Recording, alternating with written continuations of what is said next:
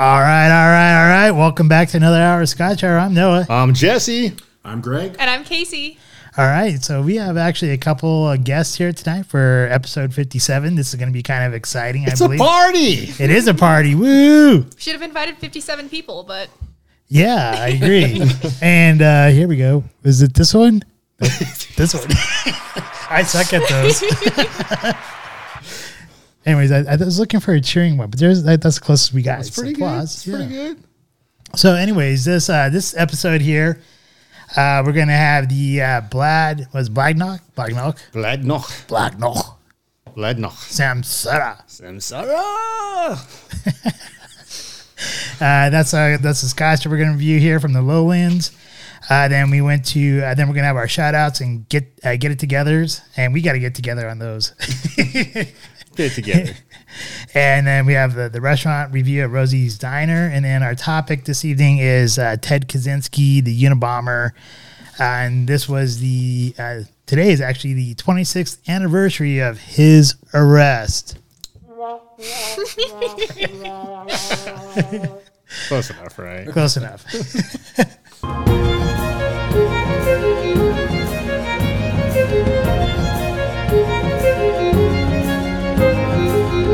Scotch review. All right, so we've got the Bladnoch Samsara Lowland single malt Scotch whiskey, and from a presentation standpoint, man, look at this box. It looks cool, dude. Feel that. There's only one thing. Definitely has a really nice weight to it and a beautiful bottle shape. Yeah, man. You know what? Like it's like a 10-pound weight. Ooh. You wouldn't It just expect feels that. expensive. Yeah, it does. I'm excited. Has nice weight to it. Like I remember looking at it at Daveco. That's where we picked it up at. Hinge top, square bottle, giant metal cap. And you hear the magnet as it shuts. That's right. Yeah, you don't want to mess this up. It almost seems like it can make for a good decanter too, just because of the weight of the glass and all that. We're gonna find out what Noah does with it after this. We'll know soon enough. Yeah, I'll probably just pickle some, some little embryos in there or something. I don't know. Some COVID. Make the next evolution and the flu. Maybe I can find like a little animal's abnormal brain and put it in there. Spiders. Spiders? Ooh. Yeah. I'll catch some black widows and some of those. No black widows. Why not? You got a cap? Don't trust them. Really? Yeah, but it's going to die if you leave the cap on, though. So That's why not you can't true. put spiders. That's not true. I've kept a black widow alive on my table by my plants for months. The thing didn't die, and I never gave it extra air. Just put it in one of the Tupperwares, let it sit there. One of the Pyrex, the glass ones. And it didn't get out, luckily. All right, note to everyone out here, Jesse's house has a lot of spiders in it, so... I'm not sure what that means. It does. It'll be awesome for Halloween time. Right. It backs up to open space. They're everywhere. It is true. All right. So anything you want to talk about with this one? Well, we've got some interesting notes here as far as 1817 John and Thomas McClelland. Interesting enough, McClelland, Lowland Single Malt Scotch. Is that the one we tried when we did the cowboy episode? Yeah. Right. So we're first granted a license to distill their Bladnoch on their Bladnoch farm. So we're talking about 205 years ago. It's a good chunk of time. 1905, changed hands several times, but it continued to produce fine lowland single malt whiskey and Scotch. 1956, the distillery started back up after the war with the Bladnoch Distillery Limited. 1966, still house expands to 4 stills, very common in that era from a lot of the distilleries we've taken notes on. And 1983, owned by Arthur Bell and Sons, part of Guinness from 83 to 93, saw increased brand distribution and a visitor center. That's the key point. I think every distillery probably needs a visitor center. I mean, would you guys all agree with that? Oh, no. It's a good call. I mean, wineries need them too. Who doesn't like going to a winery and just drinking? I'm a huge fan of the free samples. Yeah. I think those are the best part. Hell yeah. Totally agree with that. I mean, you're ultimately paying them for the tour, though, right? 1993, privately owned by Raymond and Colin Armstrong. 2015, privately owned by David Pryor. So this little distillery's been around the block. 2017, after 2 years of renovation under the direction of master distiller Ian Macmillan. 2019, new master distiller Dr. Nick Savage from the Macallan joins forces with Bladnoch. Yeah, I'm excited to see what happens there with the Macallan, the master distiller there, since I like the Macallans a lot. All right. Well, if you guys want to make any other notes, I'm going to pop this. No, bad I think boy you open. stole all my notes. Those were, man. Yeah. There's a few more in there. So it's won lots of awards. For San Francisco Spirits Competition 2018 gold. That's pretty impressive. Yeah, and they also won gold in the Scotch Whiskey Masters in 2018. Well, and that was in 2017. They got the silver in both of those areas. This is wrapped like a teenage boy's first time. Damn. Oh, dude, there you go.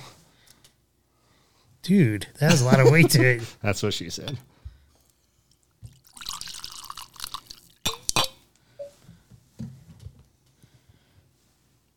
You know, for this guy who's what's his name? The new owner, David Pryor. He's from Australia, and for 2 years, this distillery wasn't up and running while they were renovating it. And I think what they did here with the presentation is really great. I mean, like the bottle itself is like heavy glass. The topper there was pretty heavy. Australia, eh? Yeah. That's not a knife. This is a knife. All right. So I guess we'll go ahead and we'll do our warp speed now, and everyone can take their notes.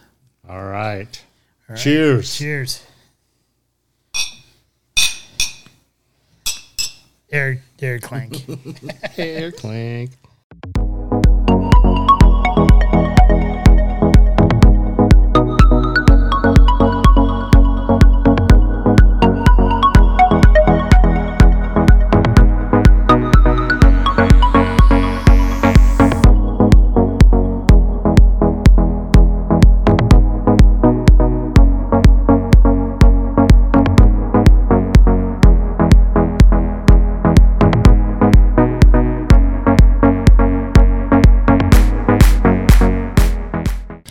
All right, so the Bladnoch, right? That's Bladnoch. Bladnoch.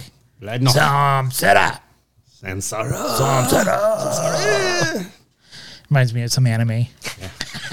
Or just old Samsara. ninja dubbing in general. All right. I'm about to drink your scotch. Hey, man, those are great movies back They then. were. They still are. Fist of the North Star, Vampire Hunter D. You're laughing over there, Greg. I think he's more going Seven Deadly Samurai. Like Or old what's the Blackie. one with about the finger? Some deadly finger or something like that. I don't know. There's like Something like Finger of Death. yeah, Finger of Death. That's what it was. Dim Walk.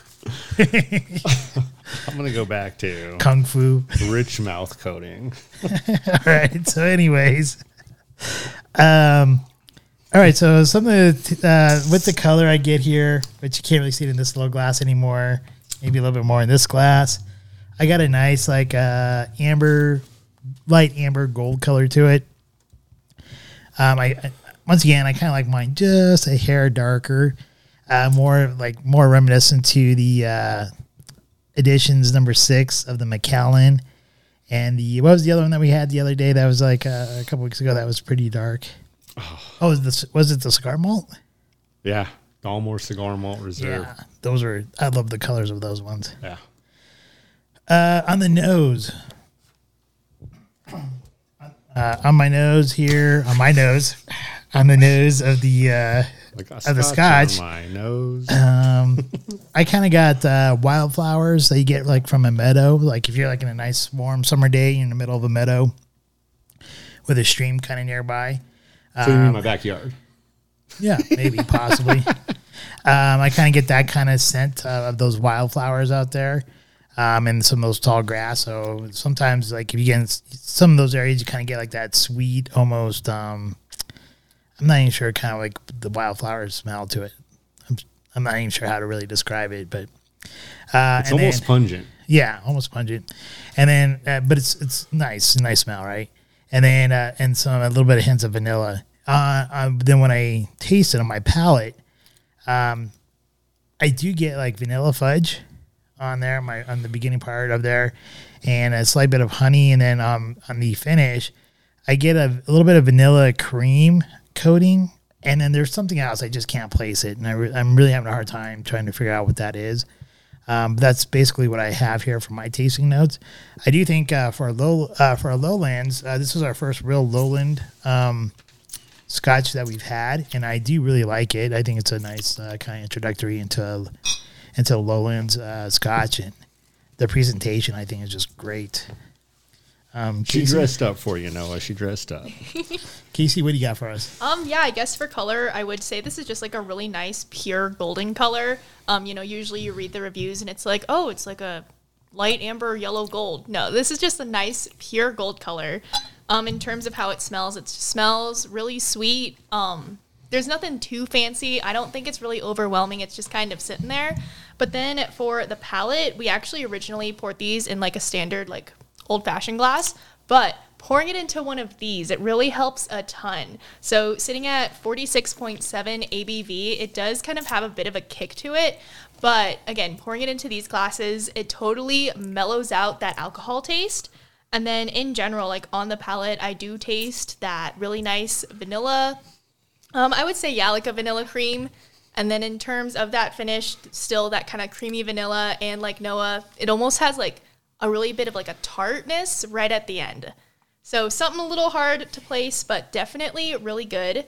I personally wouldn't pay like $80 for this, only because, I'm not that fancy, but overall, good Scotch.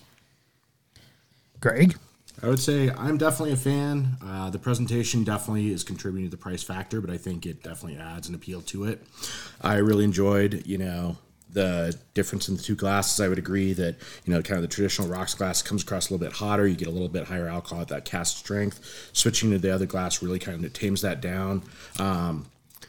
I noticed a little bit of floral. They keep saying grass and things, and I would say, there's a little bit of that, but I noticed more of a honeyed note. I didn't notice a lot of fruit on it, but I do think it's very, very well done, and I enjoy it, and I'm just happy to be on the podcast. Thank you for having me. Yes. Yeah, thank you for being here, both of you. Man, for me, I'll tell you, this is a nice, deep, rich gold color. I don't see a ton of the red, but I'm okay with that because it's a rich gold color, and I love it. I think it's great. I've bounced between the glasses from the old-fashioned or the rocks glass to the whiskey glass back to this one, and I'm actually preferring this glass. And I think some of the reasons for that is after going back and forth, on the palate, on the nose, particularly on the nose in the front, rich vanilla cream is absolutely prevalent. It's there, and it's smooth, and it actually outweighs that 46.8% ABV. Yeah, it overpowers that even, which at first I was like, man, this is hot. This is coming in hot. But then it transcends, and on the palate, it goes from that vanilla cream smell to a rich vanilla. And at first I didn't get it, but afterwards, after it had been sitting for a while, vanilla fudge, I actually do get the vanilla fudge.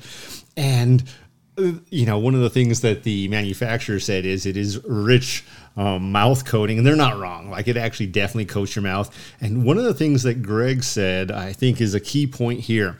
I think for me, that finish, what it really spells out is when you're a kid and you get some of that raw, natural honey.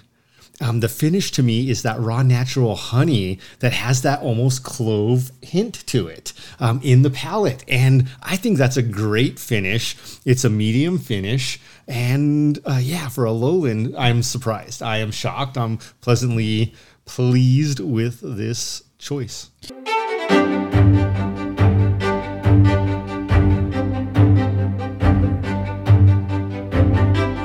It's time for our shout-outs. Yeah, okay, not to be too cheesy, but I want to give my shout out to my boyfriend Brian for taking me to Meow Wolf yesterday. Cheesy. It was Sorry, go ahead. It was super, super fun, super great, and I just had such a great time, so thank you. I guess we can tie that in a little bit. It'll be interesting. I guess we found our new Brian. Oh, no. I know. I was just going to say, she did make Brian the marble cake that only his wife could make. Greg, do you have a shout out or anything?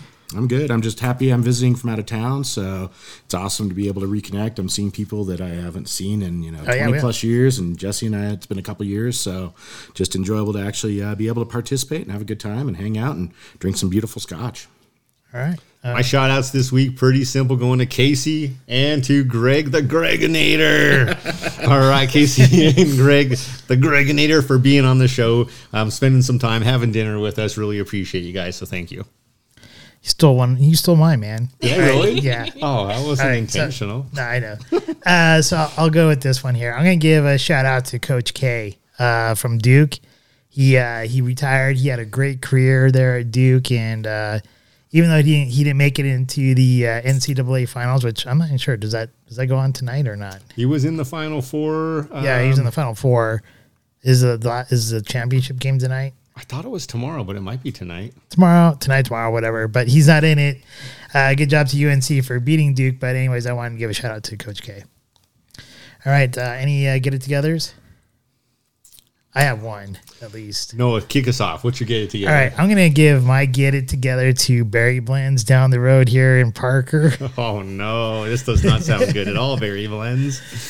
So there's 4 different times I've been there to go get an orange carrot juice. And every time I've gone in there, they've always had either their juicer is broken or they've taken down their juicer for the night. And I go in there somewhere between about 5:30 and 6 o'clock, and they close like at 7 o'clock. So, I think that's a poor way to do business, to shut down like a fifth of your menu, like 75 minutes before close and stuff like that. So I'm just tell them to get it together. I'll say I think they're taking the cue from the wrong corporation on success. McDonald's ice cream machine sounds like kind of the same thing. So McDonald's as a corporation, very successful. I wouldn't take their least attractive aspect and try and make that part of my business. I agree with that. McDonald's, get it together. That's from Greg. And that legitimately happened when my buddy was in the hospital. I did go to try and visit him, and his one request was a McDonald's milkshake or an ice cream McFlurry. Cone. And yeah, and the traditional aspect of it doesn't work. It should be like their corporate slogan. Jesse, you got one? I'm going to leave the get-it-togethers alone this week. Oh, sure you don't have one? I'm gonna leave the get-it-togethers alone this week. Last chance. You got to get it together? I don't go outside enough to, have any beef with, the outside, so I really don't have anything. Let me, I'll throw this out there. Get-it-together people who say that they live technology-free. Had someone this morning, when I asked her if she wanted to use an app for a purpose or a telephone number for a purpose, she let me know she doesn't have a phone, she doesn't use a phone, she doesn't use that technology stuff. Hey, that's quite appropriate for tonight's topic. I thought it was, and that's why I was like, okay, I'll say it. It reminds me of some people. I'm not sure if that's a get it together or a shout out now. Oh, it's a get it together.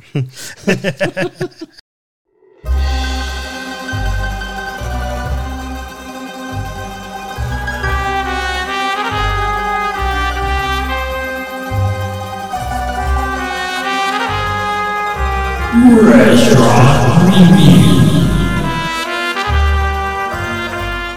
Rosie's. Sorry, my bad. Restaurant Rosie's reviews. Diner in Aurora off of Iliff. Off of Iliff. It's not Elif? Actually, according to some GPS services, it is pronounced that way. So choose the right, I always learned it was Iliff, but As did I. growing up here. So I will say the restaurant review kind of came up as a subject between Jesse and I, and we were driving by, and I just mentioned that I'd eaten there once before last year, and I thought it was really good. They had really good chili rellenos. They're kind of non-traditional, and the fact that they're crispy, so that's why I was looking forward to going back there. They delivered on the rellenos. The Spanish rice that comes with it's okay. Refried beans are okay. A little bit of lettuce and tomatoes, but the chili rellenos themselves are in an egg roll wrapper. Pepper jack cheese, a little chili pepper, and then they do top it with a little bit of a pork green chili. I got extra, which I thought definitely added to the experience, but I don't know if I would go for anything else. All right, Casey. So the atmosphere there was super, super amazing. I totally loved it. It was 50s, 60s. Mm-hmm. It was like a 50s diner themed, really similar to Gunther Tootie's, if you guys remember that being around. But I was totally into the environment. I bought the mac and cheese, and I like to consider myself a mac and cheese connoisseur. Oh, nice. So overall, cheesy. I don't know. It was like okay. My biggest gripe with it was that it felt more like a cheese soup with some noodles sprinkled in, so wasn't too fond of that. But overall, it was decent. Like I would definitely go back. Probably wouldn't order that again, but you know, I liked it. Sounds like more of a cheese and mac than a mac and cheese. Honestly, yeah. Now you tried French fries. What do you think? Ooh, the French fries were good. Okay. I don't know. I'm super biased. I really like this, like the really skinny fries that you get at like fast food restaurants. Yeah. They were pretty thick, but they did have some good seasonings, and overall, those were also good. And what I ordered also came with some like garlic toast, and I'm a total sucker for garlic toast, so I definitely enjoyed that. Especially comparing to last week, I had some garlic toast that was just way too salty, but garlic toast definitely good. Mac and cheese more like cheese and mac. So. Talking about fries, you know who has good fries? The Tailgate. Tailgate. God damn it. They have like those beer batter fries. Those They're are so good, man. Yeah. For me, I had the Italian skillet.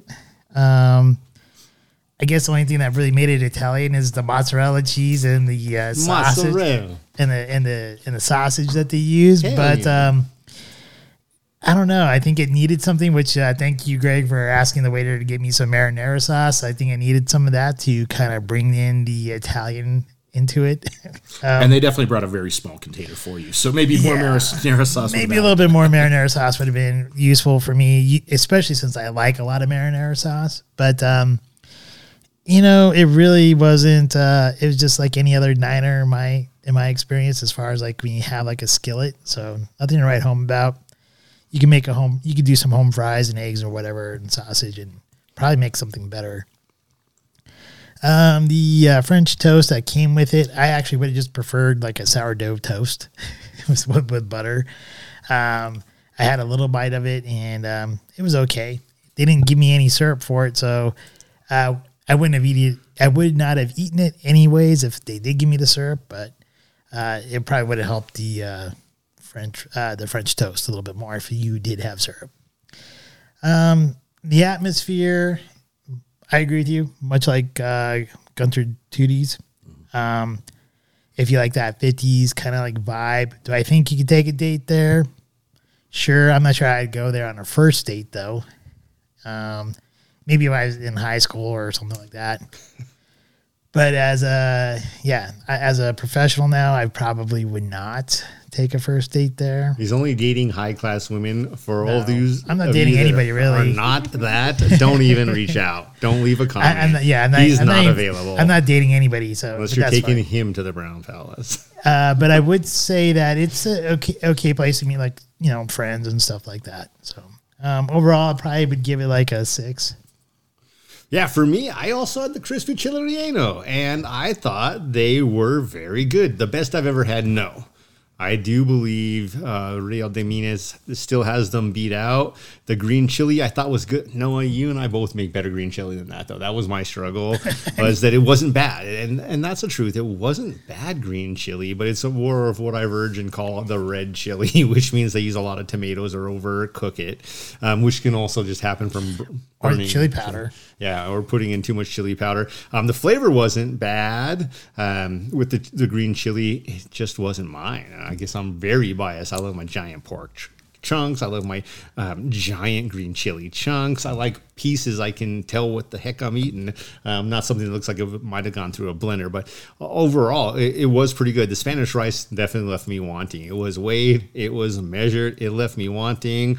Move on to the other side. The beans, kind of in that same spectrum, could have been out of any grocer's canned bean selection. There was nothing outstanding about them, but the crispy chili relleno itself, they were very good. The environment, I thought it was fun. So this is the kind of place, though, I don't think I go necessarily on a beginning of a first date.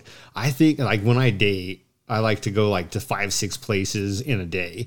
And when I am doing this, there's going to be something else for breakfast, whether it's Voodoo Donuts or something else. Then there's going to be something for lunch, whether that's Chinese or a calzone or pizza. As I'm winding down, and I'm a nightmare because I'm the guy who takes like a 12-hour date for the first date. As I'm winding down, though, after I've had tons of libations and I'm drinking scotch and I'm like having fun, doing whatever I'm doing, this is where I kind of wrap up is Rosie's Diner. That's the kind of place I would wrap up a first date because it's homey, it's comfy, nothing. You don't have high standards going into this place. You really don't. And the service was fair. I think they are definitely struggling from hiring based on the 12 plus signs throughout their parking lot, along the front windows and in the building itself. And I think they're just being honest. Like they want help. They need help. Place has been there for a while. I would give it a 7.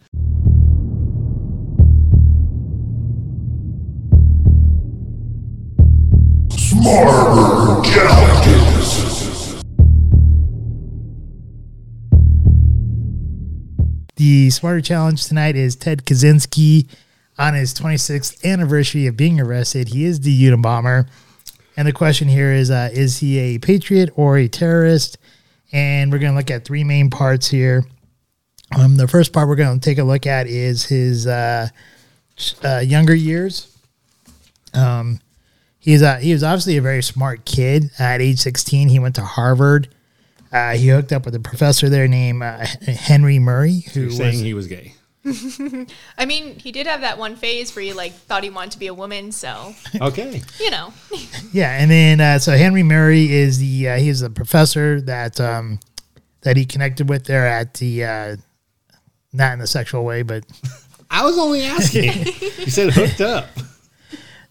Connect, whatever. Became a mentor. Whatever.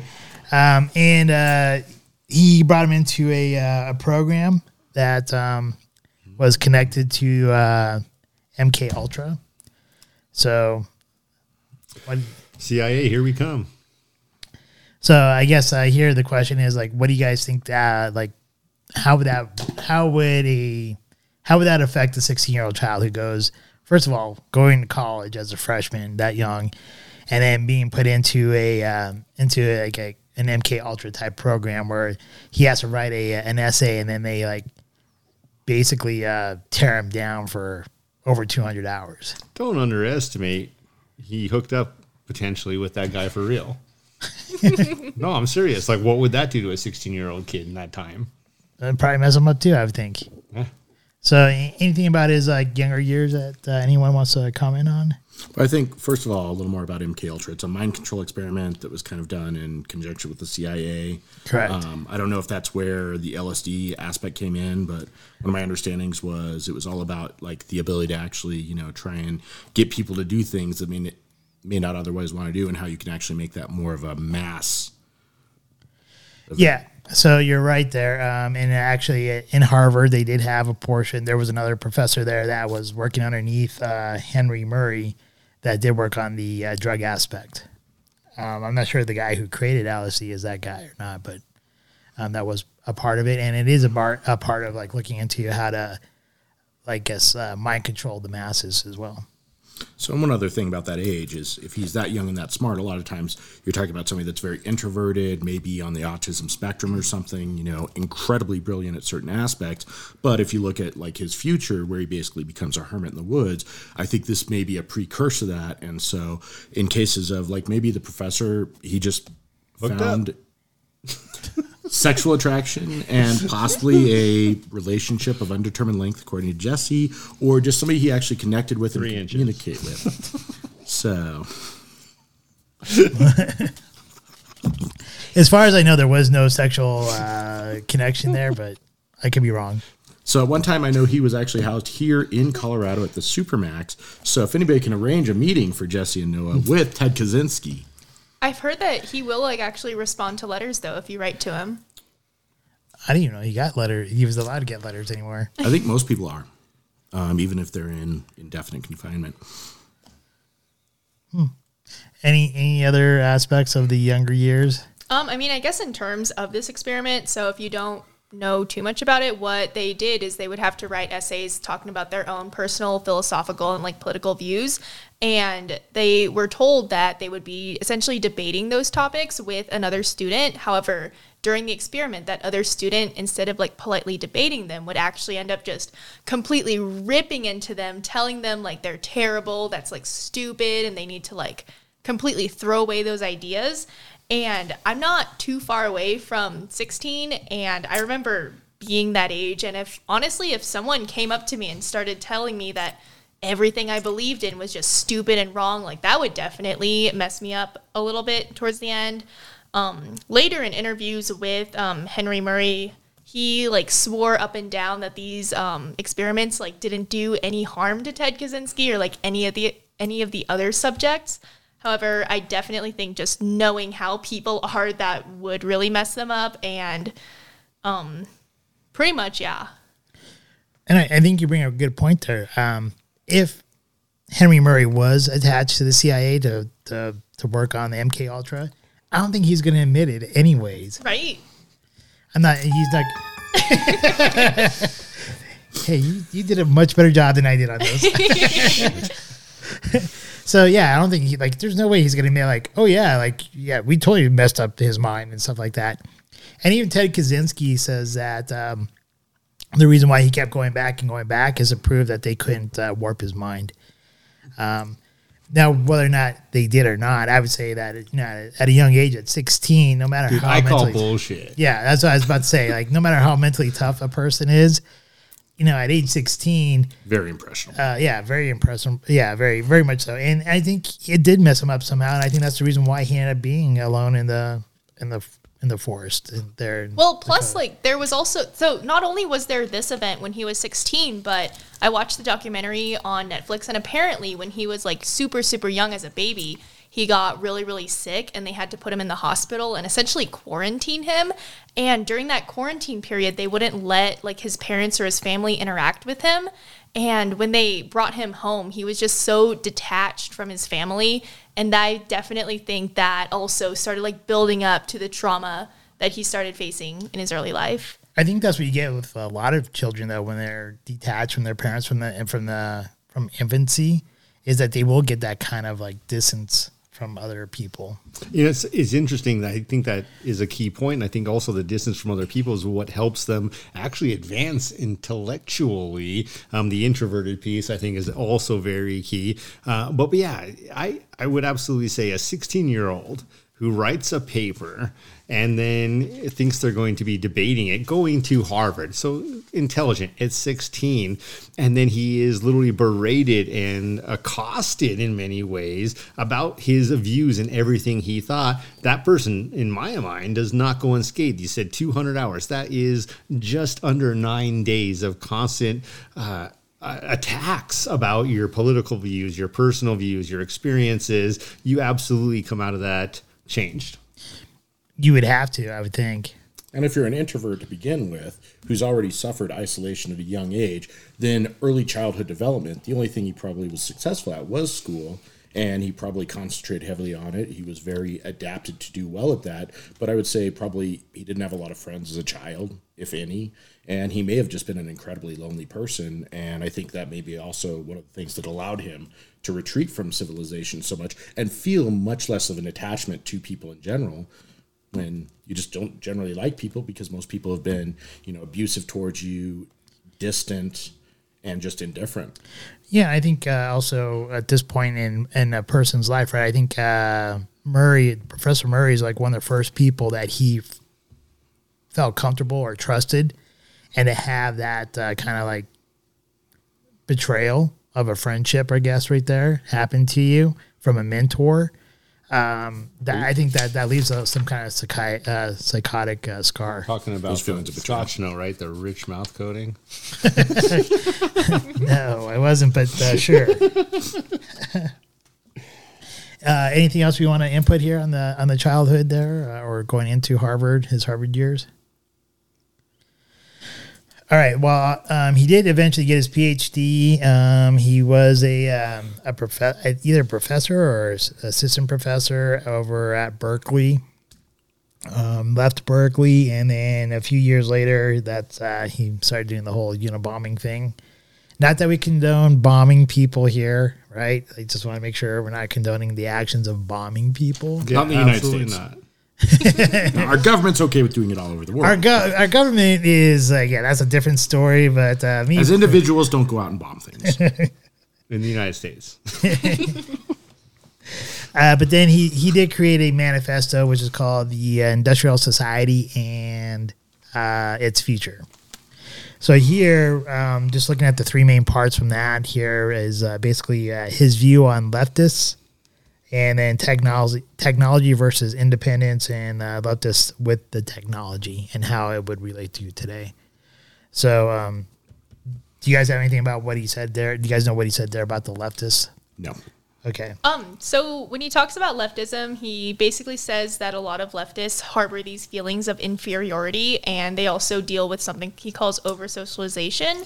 And basically his critiques are that leftists really want all of society to solve problems instead of the leftists themselves solving the problems. He believes that they exhibit a lot of hostility, and then even in the perfect world, because of their mentality, these leftists will essentially invent their own problems to be upset about. So, coming from a right-leaning libertarian, I definitely think he got a lot of this right. I think we see a lot of this in our modern-day society. There's essentially movements that are kind of connected with leftism that we see today. Some of the big ones being those gender equality rights. And in my opinion, as a woman, I do think men and women are treated extremely fairly in today's world. But you do see these leftists saying, well, women don't have X, Y, and Z rights because, that's something that they really need to care about. So I definitely think he got that right. Yeah, I would happen to agree with him hitting on the leftists. I think what you said there is exactly what he writes in the manifesto. And he even talks about those who are most sensitive about political incorrectness terminology are not the average black ghetto dweller, Asian immigrant, abused woman, or disabled person, but a minority of activists, mainly whom don't even belong to the oppressed group. And so they project that oppression, and then they have to go out and make it right. And it's kind of funny because on the way coming here from the restaurant, I was listening to the X-22 report, and he was talking about the granddaughter of Walt Disney virtue signaling about something about the whole the anti-gay bill that's going on in Florida right now. Did you hear that Disney also banned the use of the words Yes. ladies, gentlemen, and boys and Yes. girls at their theme parks? Oh, man. Yeah, so basically, and it was brought up how she is not part of this oppressed group, but yet she has to go out of her way to find these things to defend with her family's money. Kind of if you want to play a fun game, pull up a picture of a BLM rally and try to spot any black people in the photo. You probably can't. So Aren't they all wearing hoods and stuff? I guess. I think this went left. I'm going to go ahead and just step out of this one because I did actually attend a rally in Vegas, and it was a very different experience than that, but okay. I think the two key points here for me, which this is great, is that inferiority and overthinking. And with the Unabomber, Ted Kaczynski, absolutely that we talk about that situation that in my mind changed his whole life when he was attacked as a 16-year-old about his views and points and thoughts. That's absolutely what comes out of that is, okay, now overthinkers are problems and I feel inferior, but I got to say the opposite. Furthermore, if you're trying to make a positive point, and this is your opinion, When you think about Unabomber, the UNA at the reason he's the Unabomber, universities and airlines, those are what he went after first. That's what the UNA stood for, the Unabomber. And he's absolutely attacking education. Yet that's something that he did not go without. He was smart. He was educated. He received all those opportunities, and then he's going to attack it? Yeah, there's some inferiority complex there. Well, I think the reason why he was attacking the universities, he was attacking certain professors in certain areas that would advance technology, which, in his opinion, in the manifesto, would lead to greater enslavement of humankind. I think we're seeing that now. I agree. I think with current technology. So, in that sense, explain. Like, what are you saying here? I think we've become so much more dependent on technology as a people, and especially since COVID. Whether it's social media, I've got to more ask Siri people if you're are right. very much isolated for extended periods of time. So, extended TV watching. And I think one thing you see with that, and any sort of indoctrination period or a lot of influential people around you, you start to identify with those people, you start to agree with their views, especially when you're young. And so I think a lot of the people he was around may have influenced him when things maybe went sideways. He may have broken in completely the opposite direction, but I think he had very legitimate, in retrospect, in some ways, concerns about the future of technology, its effects on people, and our ability to maintain lifestyles that are, I guess, ideal with technology nowadays.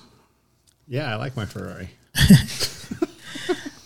So yeah, I think here we're kind of going more into like technology versus independence here, and he's talking in the manifesto here that with technology and independence, they can't coincide together, because anytime you have a technological advance, society has to make certain types of adjustments and take away freedoms in order to curtail or to go towards the technology side of things. So, for instance, he kind of talks about cars at one point, and where being in a vehicle, when they first got it became free. It allowed for more freedom of movement and stuff. However, society had to change to accommodate for the vehicles. So at that point, like, you could go anywhere you want with the car, but you could also walk across the streets and all that type of stuff. But now you can't just walk willy-nilly across the streets anymore. You have to actually go to the crosswalks, and you have to wait for like cross now type signs. Cars have to do that too.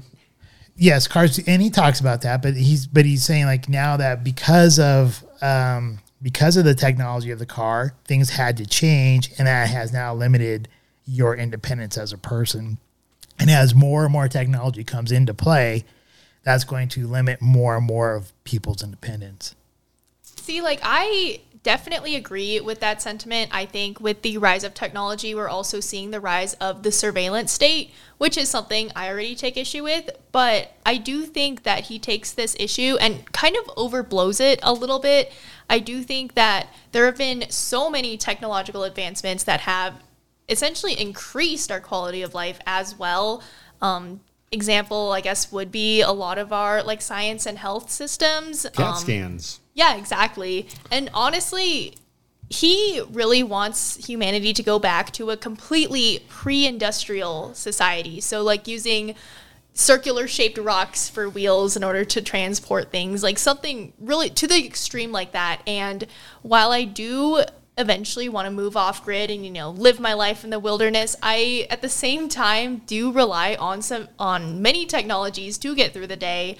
And I think that his solution of, just going completely back to what it was beforehand is also pretty out there and not super correct. I agree with that. I think that's absolutely right. You're absurd to attack all technology as evil, because it's not the technology, it is the people behind it, if it is evil. He does address that, though. He does address that because he does talk about like technology does initially give out that initial freedom, and he does talk about what happens when the leftists take over technology. Right. But it's not so simple as to say technology is evil, to go bomb a university professor because they're advancing technology he doesn't think maybe should be advanced. One terrifying thing is if somebody like this came along now and had access to a lot of money, which somebody as brilliant as he Anybody who would, bought Bitcoin 10 years ago. the reality is if they had access to some sort of nuclear material, and as the world continues to destabilize, that's a very real possibility. Somebody could take that attitude and literally create a high yield, high altitude electromagnetic pulse and knock out all of our technology overnight. Yeah. Yeah. So in his manifesto on section 216, he talks about some leftists seem to oppose technology, but they will oppose it only so long as they are the outsiders of the technological system, and it says it's controlled by the non-leftists. If the leftists ever become dominant in society so that the technological system becomes a tool in the hands of the leftists, they will enthusiastically use it to promote its growth. In doing this, they will be repeating a pattern that the leftists have shown again and again in the past. And he talks about the Bolsheviks with Russia, how the leftists went with the Bolsheviks and then afterwards turned against them, and then they actually imposed more rules and regulations and oppressed more people. And the leftists have this history of basically aligning themselves with other groups that are outside of the norm. And People then want control. And then once they get control, then they are bigger oppressors than the people previously to them. And so I think here, to your point, Jesse, technology does have every technology does have a good side to it, and it has a dark underbelly to it. And that dark underbelly is always determined by who controls the technology and what they utilize it for. And I think, as you were mentioning, Greg, we're seeing this, and same with you, Casey, that we're seeing people utilize technology in the wrong ways. Yeah, like even earlier today at dinner, we were talking about the strong push right now for electric vehicles and some of the issues that can create. Like literally, if Elon Musk wanted to, he can just turn off your Tesla, lock all the doors, and now you're stuck there in the middle of the highway. Like, what are you going to do against that? Yeah. Nothing. And if you don't think that's true, consider how your most recent software update happened while you were sleeping and your car was in your garage at home and nobody else was around. Or on your cell phone. Well, ultimately it's run through. I mean, think about your cell phone. Like recently I just got an update on my cell phone that I didn't even do, and it's talking about if I want to activate like COVID updates or whatever. Hell no.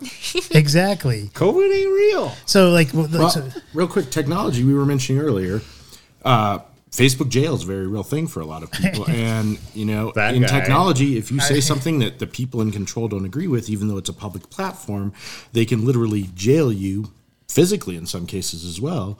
And that's just a very real thing. And that's one of the other big dangers of technology is we put ourselves out there more and more. Some people are saying things that other people don't agree with on social media. They're losing their jobs.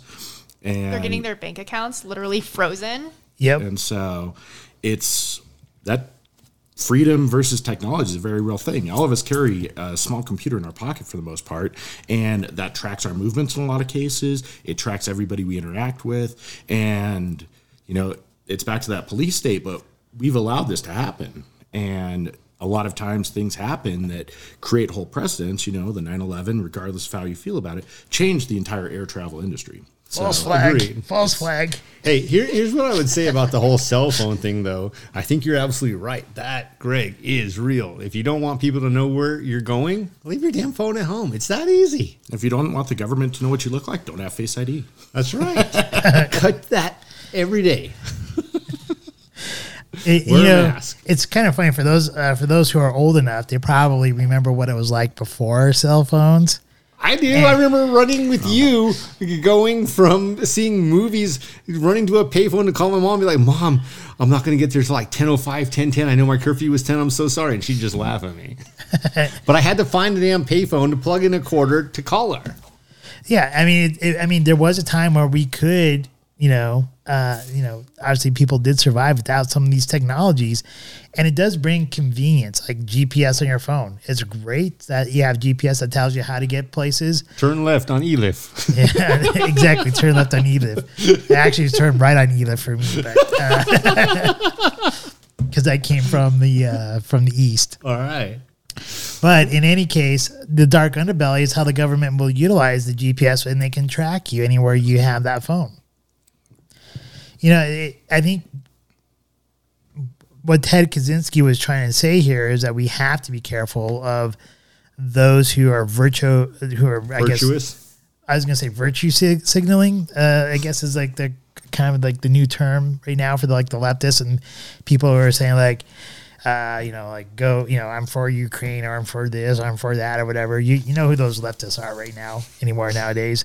And I think we have to be careful that those people, we don't allow those people who are a smaller voice to actually take over society, and not only take over society, but silence us through technology, or, because it's becoming a more and more real thing with the whole shutting down the cars and stuff like that. I mean, look at China; they have the whole social scoring now. That if you say something against the government, they can shut down your whole banking system. You can't fly anywhere. You can't go buy groceries and stuff like that. And that's a really real thing that they worked with Google. Well, a lot of time now we have entities in our government that want to go to a cashless society, and once again, it's a loss of independence through technology because everything's going to be online, and all it takes is one bad thing to happen, and nobody has any money anymore. And that's really funny that you say that. Like, what's more secure, cash in your pocket, or like this so-called like digital money? Well, or Bitcoin now. That's actually a really good question. Which did you invest in? I did not the cash. I did invest in some cryptocurrencies. So we're going to assume that that's the answer. No, and here's the reason why I invested in cryptocurrencies is because I'm trying to read the tea leaves and look at where the economies are going, and the economies are not going towards cash. The economies are going towards a digital currency. Well, and cash doesn't ever gain value. No, it doesn't. And so I had to look at like, all right, if I'm going to invest money, what's a wiser bet and where everything is going? You have to kind of like, it's like playing chess. You have to look more than one move ahead.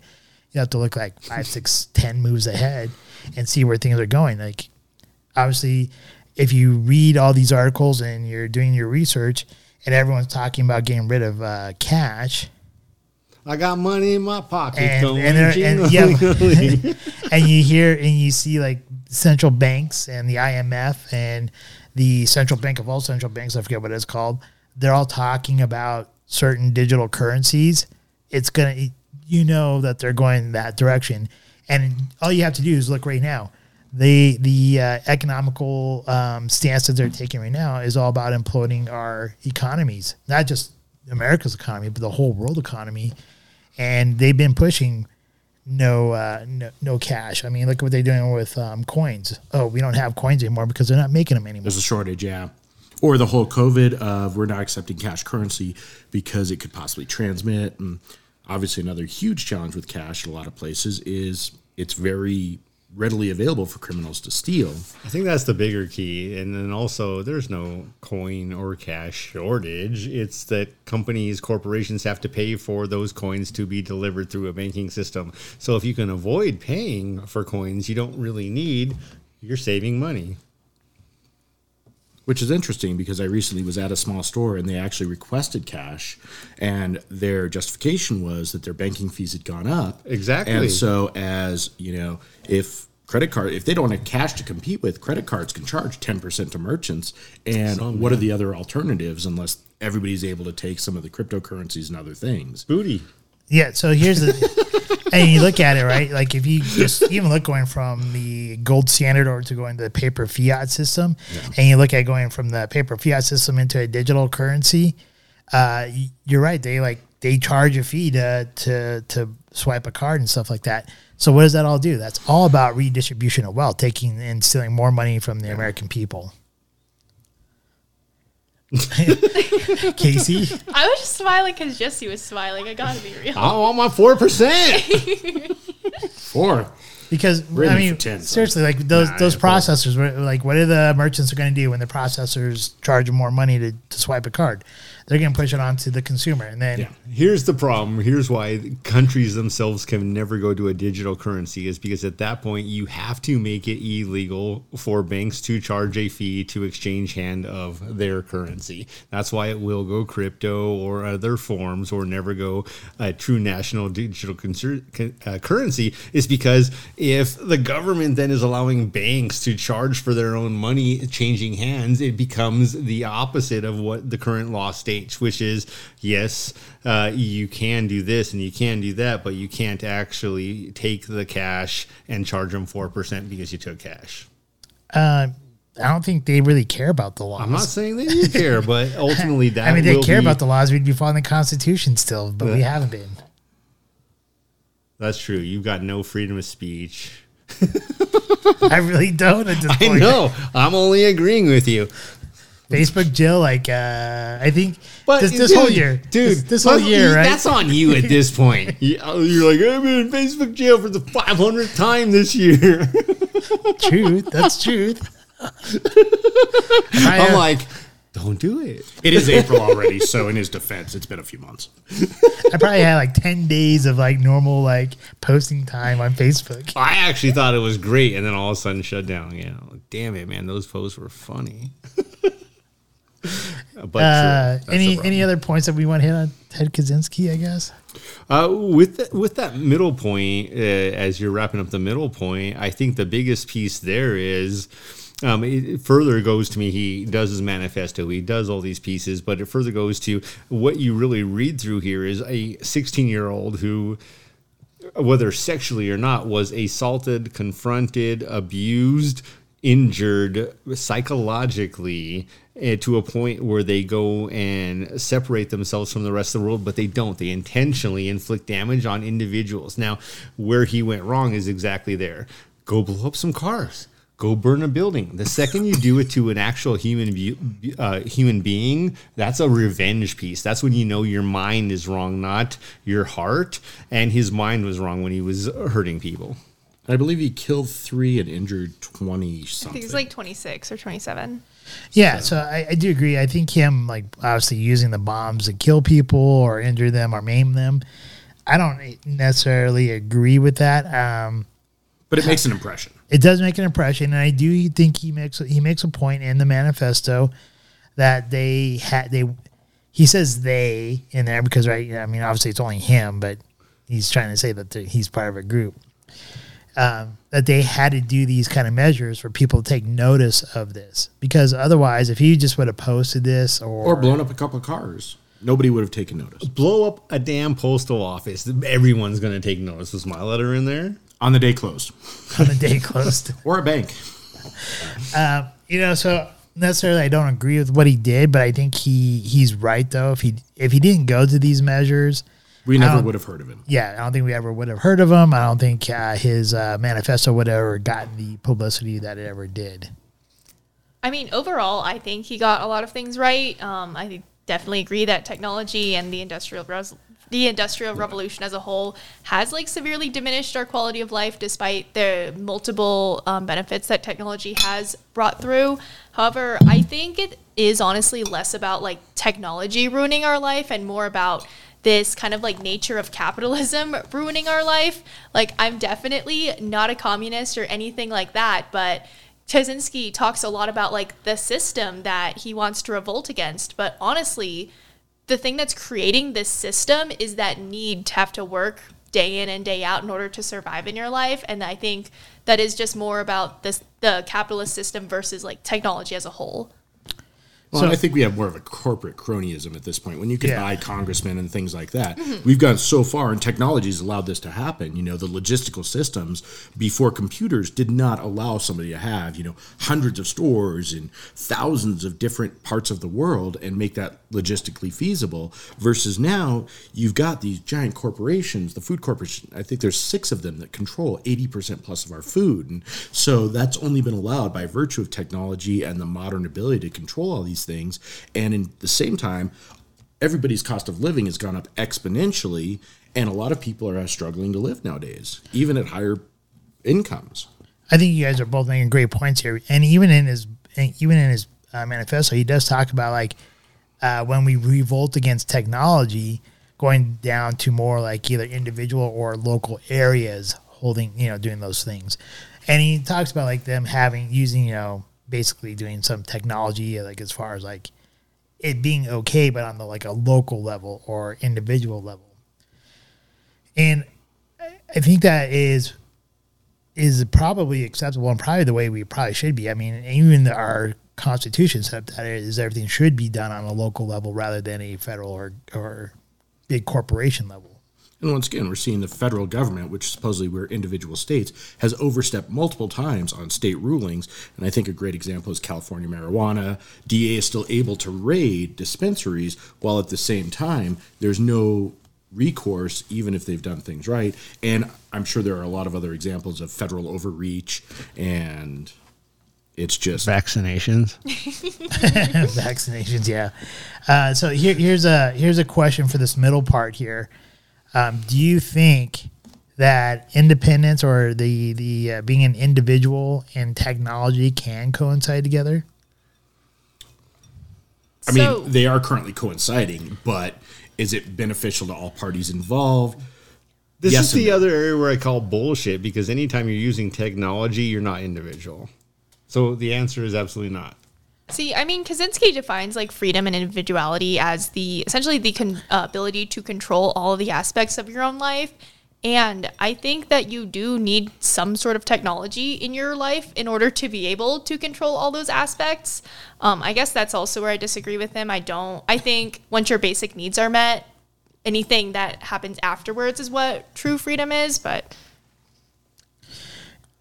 yeah, my opinion is as much as I do like technology, I have become more and more of a technophobe, because as I've seen things happen, I've also seen how people have been abusing technology, and I'm kind of like torn here with Ted Kaczynski, because I'm like, yeah, I like that whole idea of going off grid like he did. Don't go off grid, but let go of the technology. That's the choice. You have that choice. I get.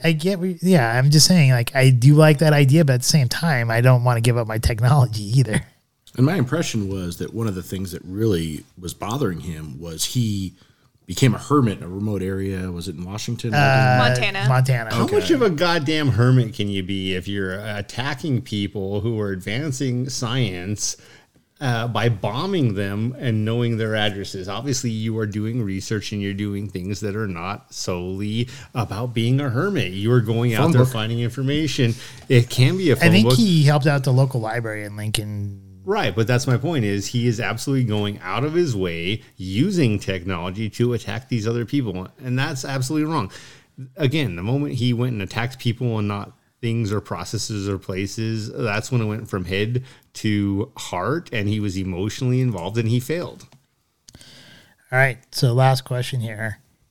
Was he a patriot or is he a terrorist? Oh, he's a goddamn terrorist. Oh, he's 100% a terrorist. I think he's a terrorist that acted out of views that he thought were patriotic, but he began infringing upon other people's right, which is when he stopped being. Anytime you hurt other people unnecessarily, not in self-defense, you are a terrorist. Like, I don't even think his views were patriotic per se. I think it was mostly looking out for his own self-interest by critiquing all of society.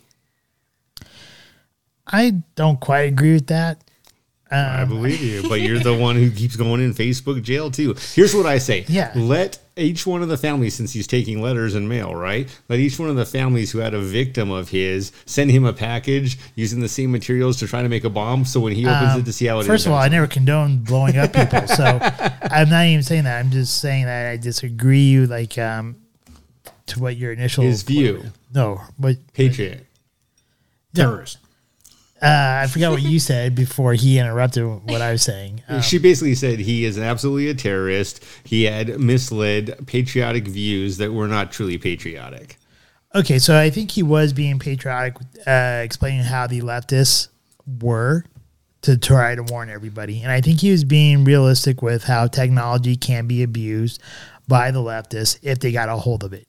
So in that sense, yes, I do think he was being patriotic there. However, where I think he messed up is, again, I agree with all of you, is the moment that he decided bombing random people. Or technically, they weren't random people. He did pick out certain people from certain sectors. And they were intentionally targeted. And they are intentionally targeted. And they were seen as symbols as opposed to like people. And so I think that's where he did mess up, and that's where his like his views or his ideology gets lost, and he loses his credibility at. I think that's an interesting perspective, ideology. And you said he attacked people, not the people, but their view. How do you attack a person's view? Well, if somebody's developing new technologies and kill them when that's not solely their view. I think he did it more out of a idea of prevention, is my understanding. Like, if Exactly. I can take the people that are developing these technologies, I can make them go away. I can make this technology possibly not happen or be delayed. Right, but It's kind of like attacking Skynet in Terminator. Which I'm gonna kill the scientists who create Skynet to stop Skynet. Also wrong, and she didn't get away with it because it didn't happen.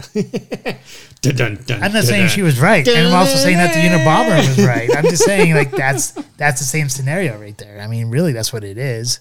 I'm thinking we learned she future was artificial wrong. intelligence pop up on the podcast is going to happen.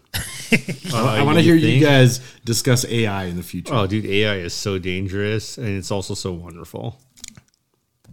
That's the struggle. Is you will have people who will abuse power.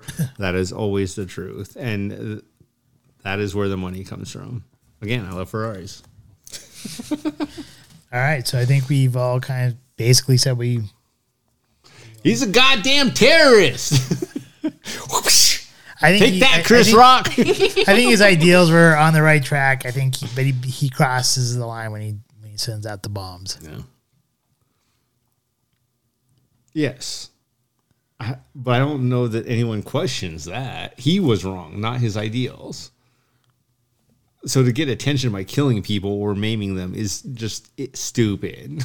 Well, I think another question to bring up, though, is if he hadn't committed those acts, would people, in today's times or like 10 years ago also still be able to come to that realization that technology is overall harmful to our society? Can be overall Can harmful. be, sure, yeah. That is, and I'm not trying to say that's your perspective. That's my perspective. It can be. No, People technology is an abuse it. independent thing. Yeah, man. But yes. People abuse technology. That's how it gets harmful. I think bottom line, I think he achieved his goal. It's still being talked about today. Even last year on the anniversary date, the Discovery Channel did a 8-episode documentary, kind of, if you will, about the federal investigation from the FBI's point of view and how they captured him. And I think people probably would have overlooked his manifesto and his thoughts and stuff if he didn't do what he did. He'd never be heard of. We'd never be discussed. Honestly, if people hadn't died and been injured, He did it he in would have 10 been a years and footnote be free in by history. now. Yeah. Yeah. And he rejected he refused to allow his lawyers to plead insanity on his behalf because he believed he was of rational mind. Exactly. See, I think that's the struggle for me is I don't think it is rational when you're attacking people. That's where he loses his credibility to me, when you're attacking people and not something else. But that's also the danger of where you get indoctrinated. And I think when things like that happen, it really warps people's mind. And we get back to mind control and things like that. All right. So and I think you can affect people's mind. Perfect correlation here then is Putin right or wrong? I think Putin's right. Honestly, I think that Putin is on the world stage. He is on the world stage. If he was a member of NATO, if he was Everything the would United have States, changed. it would be a whole different story. If It would. Ukraine was a member of NATO, it would be a different story. That's And- the truth. Actually, right there. That is the truth. Ukraine failed. Get it together, Ukraine. But And the other reality is, once again, the only reason we know this is even happening is technology. It's Facebook. It's news. It's making actually- constant news. here's what's And it's so being interesting. used to divide people and really refocus people's attention. I don't disagree with you. Here's what's so interesting. Technology has only improved in 15, 20 years, right? Yet we had more daily updates, videos, photos, war scenes, literally live coverage of the Gulf War than we have 20 years later with satellites that can drill down and tell us what's going on if they want to. propaganda Exactly. controlled by the left. It's literally truth. The leftists are controlling the news, propaganda, MK Ultra. When you say the leftists, you mean Biden and whatever group he's connected to. Yes. Okay. Cool. I agree with that. And they are implementing some of the MK Ultra stuff that they did on Ted Kaczynski and those other students. Man, I almost welcome at my age and my point someone asking me to write an essay and then bring me into an office for 200 hours, because at the end of those 200 hours, just under 9 days, they're going to come out crying. I want to win that one. Yeah, but they see that I think from my understanding in Murray's research, he was looking for vulnerable people on how to break them. That's the point. And what it is you get introverts who are then confronted by someone incessantly. Introverts need alone time to build their energy, to recover. Introverts don't get that if they're berated for just under 9 days straight with a challenge. They fail. I don't think it wasn't like a total 9 days straight. I think he did it every week. All right, well. Which almost could be worse, to be constantly derided over a long period of time. Exactly. Than just be barraged with it. But I love you. You're a piece of shit. Ditto, buddy. I'm no piece of shit, motherfucker. You're going to come out of this crying. I promise. All right. So anything else that we want to say about Ted Kaczynski or any of this? Nope. Terrorist. Could have done better. Be smart. He was smart enough to do it. He was absolutely, in his youth, at 16, impacted negatively. Here's the tragedy. What could he have done for our country using his intelligence and his potential had he not been assaulted? And he was assaulted. Or his focus misguided. Sometimes people come through those things and it drives them. And fortunately, in this case, it drove him in a situation where he became an isolationist. But if that had driven him to become, looking at, how do I make technology safer for people? Particularly at that time, that's when those books would have sold. He could have written books. I don't think that was his focus, but yeah, he did have a manifesto I've never read. It's a very short book. Casey, any idea? Any thoughts? I mean, we've had the book 1984 for a hot minute, and people still haven't learned their lesson, so... Along with Brave New World, Animal Farm. If anybody's looking for some books. Brave New World, man. Even James Bond quotes that one. Yeah, Brave New World is, we should probably do an episode on Brave New World. That's a doozy. We got to get some leather brown editions then. All right. Well, I don't have anything much more to say about Ted Kaczynski. I do think his ideology, what he wrote in the manifesto, a lot of it is right on. I think what he did was obviously wrong as far as bombing other people. But on the flip side, if he didn't bomb people, I'm not sure we would even know who he was at this point. It's the sad reality. We take notice of tragedy and not of just people trying to share their ideas in a lot of cases or even doing property damage. So that's interesting, because I actually think that's another potential smarter challenge. Whether it's I go out of my way to or not, I don't go celebrate tragedy. I don't give my attention to that. I give my attention to victories, to wins, to whatever it may be. So the whole Duke thing didn't impact me because, yeah, it's all sad and whatever. You know what I'm thinking about? The team that won, God damn it, they played better. They Do you watch earned the news? That. The news? Hell no. Who the hell watches the news and is positive? Nobody. And I would say it's very difficult, and whether you're right wing or left wing, I think that the news in general is something to avoid and find much better sources than those you can. Dude, do you know what'll put a bigger smile on your face than news every day? Porn. All right, Jesse, let's reel you in here a little bit. What's going to be next week's Smarter Challenge? All right, next week's Smarter Challenge. What's that movie that just came out about a vampire or a doctor? Oh, it sucked. That's not going to be the Smarter Challenge anymore. I saw it last night. It was... Morbius was that bad? It wasn't that good. God damn. That's tragic. I mean, it's okay, but breaks my heart. It's 2022 and we can't make watchable movies. Come on now, people. Let's get it together. All right. Well, next week's Scotch. Old Pulteney. Okay. This is their 12-year single malt Scotch. And next week's Smarter Challenge is a revisit of what we stand for and why. So what are our 5 things we sell and why do we sell them? Okay. All right. And anything you want to say to the people before we Oh, no, man. Here's what I got to say. Casey, Greg, thanks for being on the show, enjoying dinner with us. Had a blast. Thank you, genuinely, both of you guys. To the viewers, please like, share, subscribe. Tell us what you like and what you don't like. Do you like these topics? I hope so. Because this was a fun one for me. Noah, cheers, man. This was a great Smarter Challenge. I loved it. Thank you for having me, guys. Yeah. No problem. And I'm looking forward to more of them. You know, conspiracy or not, which part of this is a conspiracy? Take the conspiracy and the theory out of it. This, at this point, is history.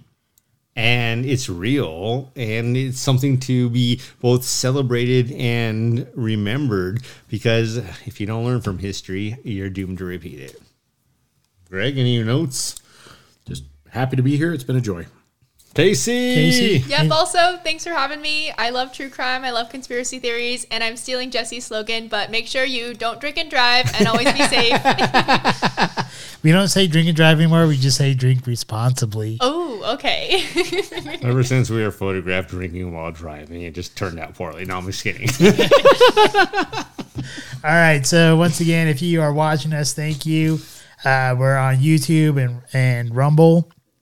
I do want to give a shout out to our listeners on Podbean and Spotify. For whatever goofy reason, we have someone who's dedicated and a loyal listener to us in Illinois. So thank you very much, Illinois person. Yeah, tell us whoever you are. You are. We greatly appreciate that. And any other people who do listen to us on Podbean and Spotify, we greatly appreciate you listening to us as well. Our number 46 subscriber, whoever you are, thank you. We want to say thank you to you as well. And if you do want to become a patron member, if you look at our description information down below, it's the very first link there. Click on that, and you can become a patron member for as low as $1. We do utilize that to improve our equipment, or hopefully eventually, if they do, and I think they will be coming out with Top Gun, we will do a movie. Maverick is coming out. We'll rent out a theater, so that way for those here in Colorado can go see that movie with us. Hell yeah. And with that, I just want to say cheers. And life is great. Life is great. And Scotch, man. You didn't do it. Tohotovi, the water of life. Cheers. Have a great night, everyone. We hope you enjoyed this evening's episode of Scotch Hour. If you did, please like, share, and subscribe. Also, if you have not done so already, please become a patron member, with memberships starting as low as $1 a month. Thank you, and hopefully you have a wonderful evening.